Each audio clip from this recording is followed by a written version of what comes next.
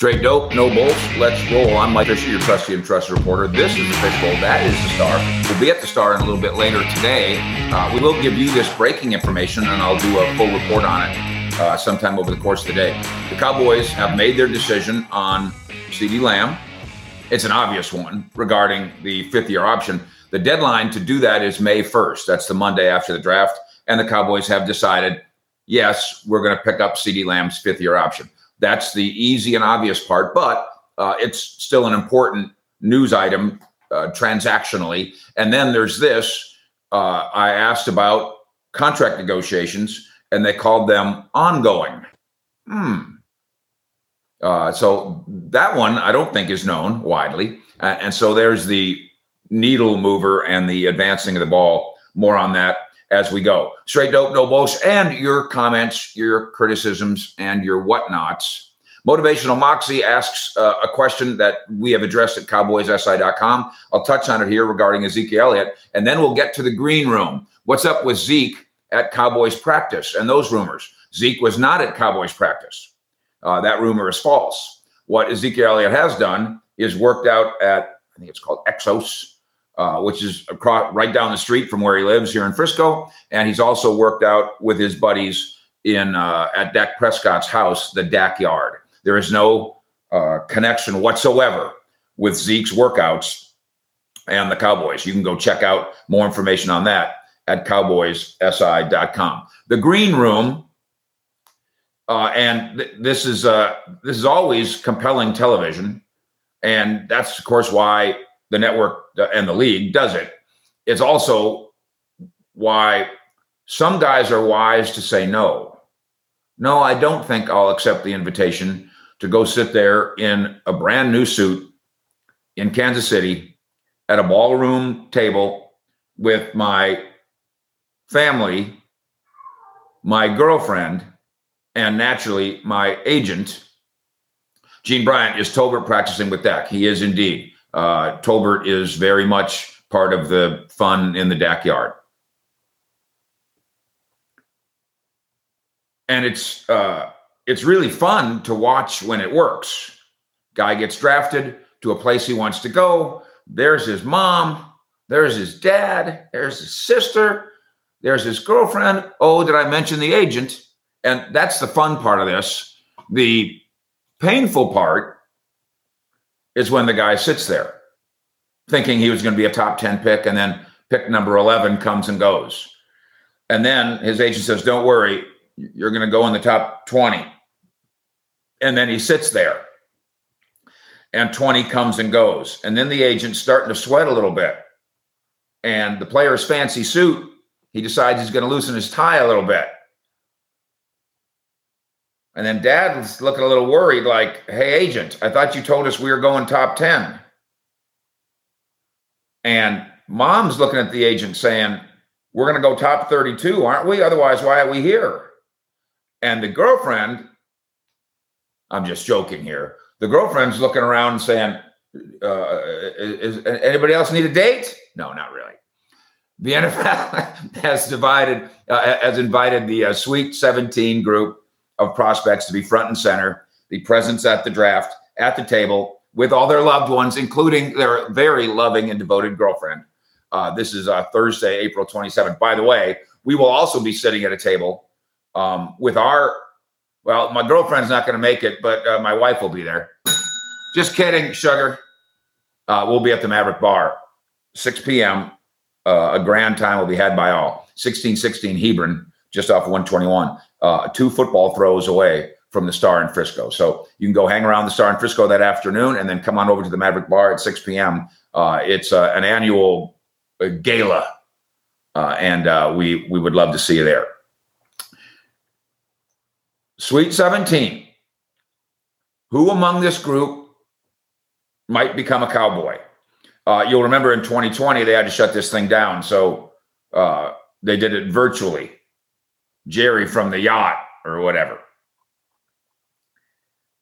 And so we didn't get to see the usual draftee joy, the usual. You still get it in their homes and stuff. And we didn't get to see all the usual Cowboy high fives because I'll tell you, in that Now, don't forget the green room for a minute. In the war room, as it's still called, politically incorrect, boy, they nail every pick, don't they? They're high-fiving on every single one. We did it. 6th round. We did it. So we don't get to see the guy fidget in his chair, but we will this year. So who on the list is expected to attend the draft in Kansas City? Give me 12 minutes this morning, and I will give you 12 minutes of the Cowboy world on this subject, with more on CeeDee Lamb and the deadline coming up later today. Here's the list, and I'll go guy by guy with my thoughts, and you can contribute your thoughts as well. Get in, get on, be good, bring something of intellect to the table. You can pitch into the brief fund. That's a super chat. Send us for it by YouTube. Also, we always appreciate when you hit the like button here. That beats the algorithms on YouTube and gives fish heads in Cowboy Nation the power. 63,000 strong. Wide receiver, Jordan Addison, USC. Thought by most to be a first-round receiver, but not a Cowboy connection. Edge rusher, Will Anderson, Alabama. Now, our guy in Houston says that DeMeco Ryans, the new head coach, he leans to Will Anderson with the number 2 pick. Meanwhile, the rumors about the general manager quitting or getting fired or leaving or something, GM Nick, after the draft, are not going away. Next, defensive back Brian Branch, Alabama. Best safety in the draft, and he's more than a safety. Slot, does a lot of things. He is a back of the first round guy, probably the best and maybe the only really good safety in this draft, projected to be. Connection with the Buffalo Bills. Defensive tackle Jalen Carter, and his agent Drew Rosenhaus. He's from Georgia, of course, and he's got the issues. The fatal car accident.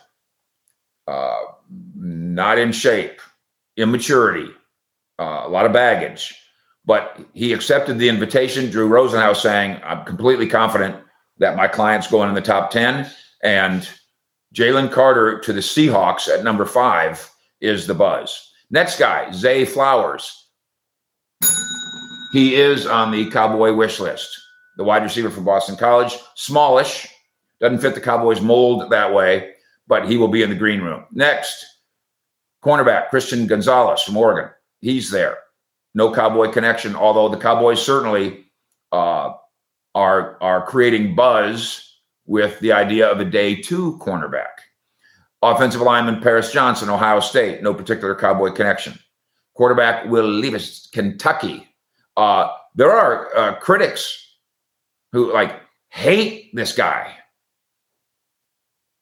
The venom is excessive. The only thing that I could see that he really does wrong, and I'm not joking, he puts mayonnaise in his coffee. What? And he eats his banana with the skin on it. Weirdo. In the green room will be the cornerback Joey Porter from Penn State. His dad, of course, the great Steeler. And unless the Steelers draft him, which is possible, where they at, 17, which would be really cool, Dad's going to have to quit hating some other NFL team, which he presently does. Quarterback Anthony Richardson from Florida will be in the green room. This is probably the most analyzed quarterback in terms of, I think he's way over here, I think he's here, I think he's way over there. Athletically, this is a freak show. This is a gigantic guy who's throwing touchdown passes and then doing backflips. Running back, Bijan Robinson, Texas. Yes, obviously on the Cowboys wish list. Can't imagine he's still there at 26. Also on the Cowboys wish list, Jackson Smith and Jigba, Ohio State, Rockwall High School, knows his way around AT&T Stadium, very connected with the Cowboys. And this leads to the idea, because he might be, despite the hamstring and the missed year and all the rest, like the other receivers at Ohio State over the last couple of years think he's better than they were. And a couple of them are now NFL stars. This goes as it regards the Cowboys at 26. This goes to the issue, and I think it's the pivotal issue in the draft. Do you draft a position or do you draft a player? Do you take a wide receiver even though you don't, quote, need one? Because that's where he is on your board. Michael B., anyway, we trade up for Bijan.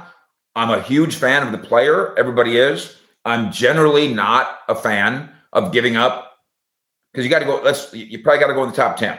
So you're giving up 26 and 58 and maybe more. Roger S. asked about DeJuan Jones. We did do our research on that. Maybe early second round for most people, 6'8", 375. And I'm not hearing Cowboy buzz there. We got Cowboy buzz on Avila. We got for sure. And then maybe a little on O'Torrance. And of course, they're both guards, as we know. Roger, I'd be very happy to get a stud lineman. And those two guys are in play for you. Now, are they in the green room? Let's keep going with the list. Quarterback C.J. Stroud, of course, on the list in the green room. Edge rusher, Keon White, Georgia Tech. Edge rusher, Tyree Wilson, Texas Tech. And he's a top 5 possibility. Cornerback, Witherspoon from Illinois, and the quarterback, Bryce Young. And it was Schefter the other day who wrote, I don't even know why the Texans are bothering having Bryce Young in. That ship has sailed. He's going to Carolina. And then in his next tweet, he wrote, unless C.J. Stroud can get Carolina to change their mind. Oh, okay. Well, thanks for that report. Of that group, to review, the Cowboys picking up 26 overall, a particular affection for 2 wideouts, JSN from the Dallas area, and Flowers. By the way, we've got a one-on-one interview with Flowers at cowboyssi.com if you want to learn more about him. And, of course, a particular affection for the Longhorn star, Bijan. The Bijan argument, as we start getting closer and closer, is going to be, especially if you're into the nuts and bolts of roster assemblage. What about the second contract?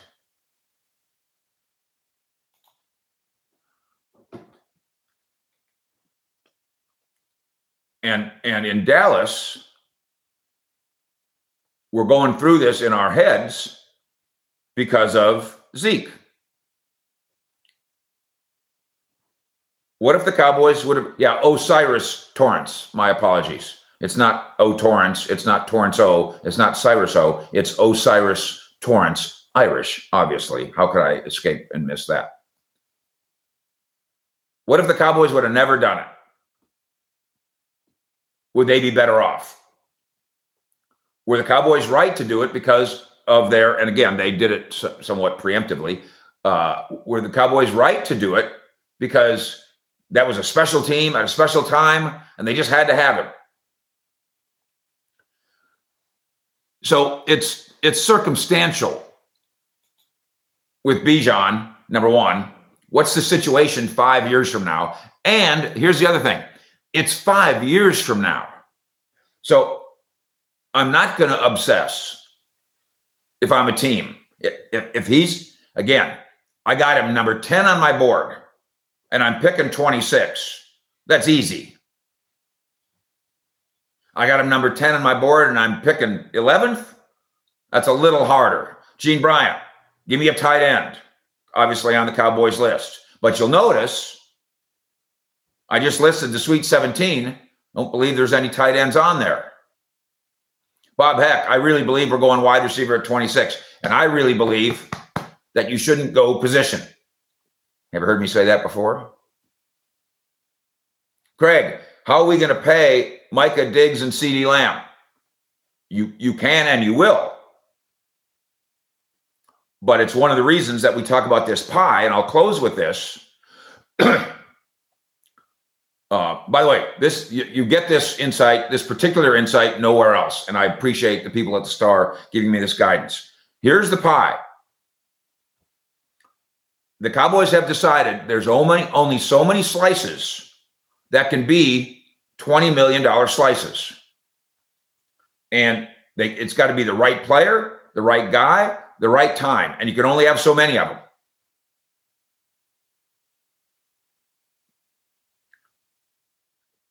That is part of the secret, the mystery to some. The Hurt family has been a member in the Uncle Fish Premium Club for 23 months. What? Good morning, Fish family, and my man Fish. Good morning to you, Hurt family. By the way, you too can get the circle and the star. Ask the fellas; they'll show you how. This goes round and round and round about Mark Cooper, about Ezekiel Elliott and paying him. Ezekiel Elliott wasn't $20 million, but the point's the same.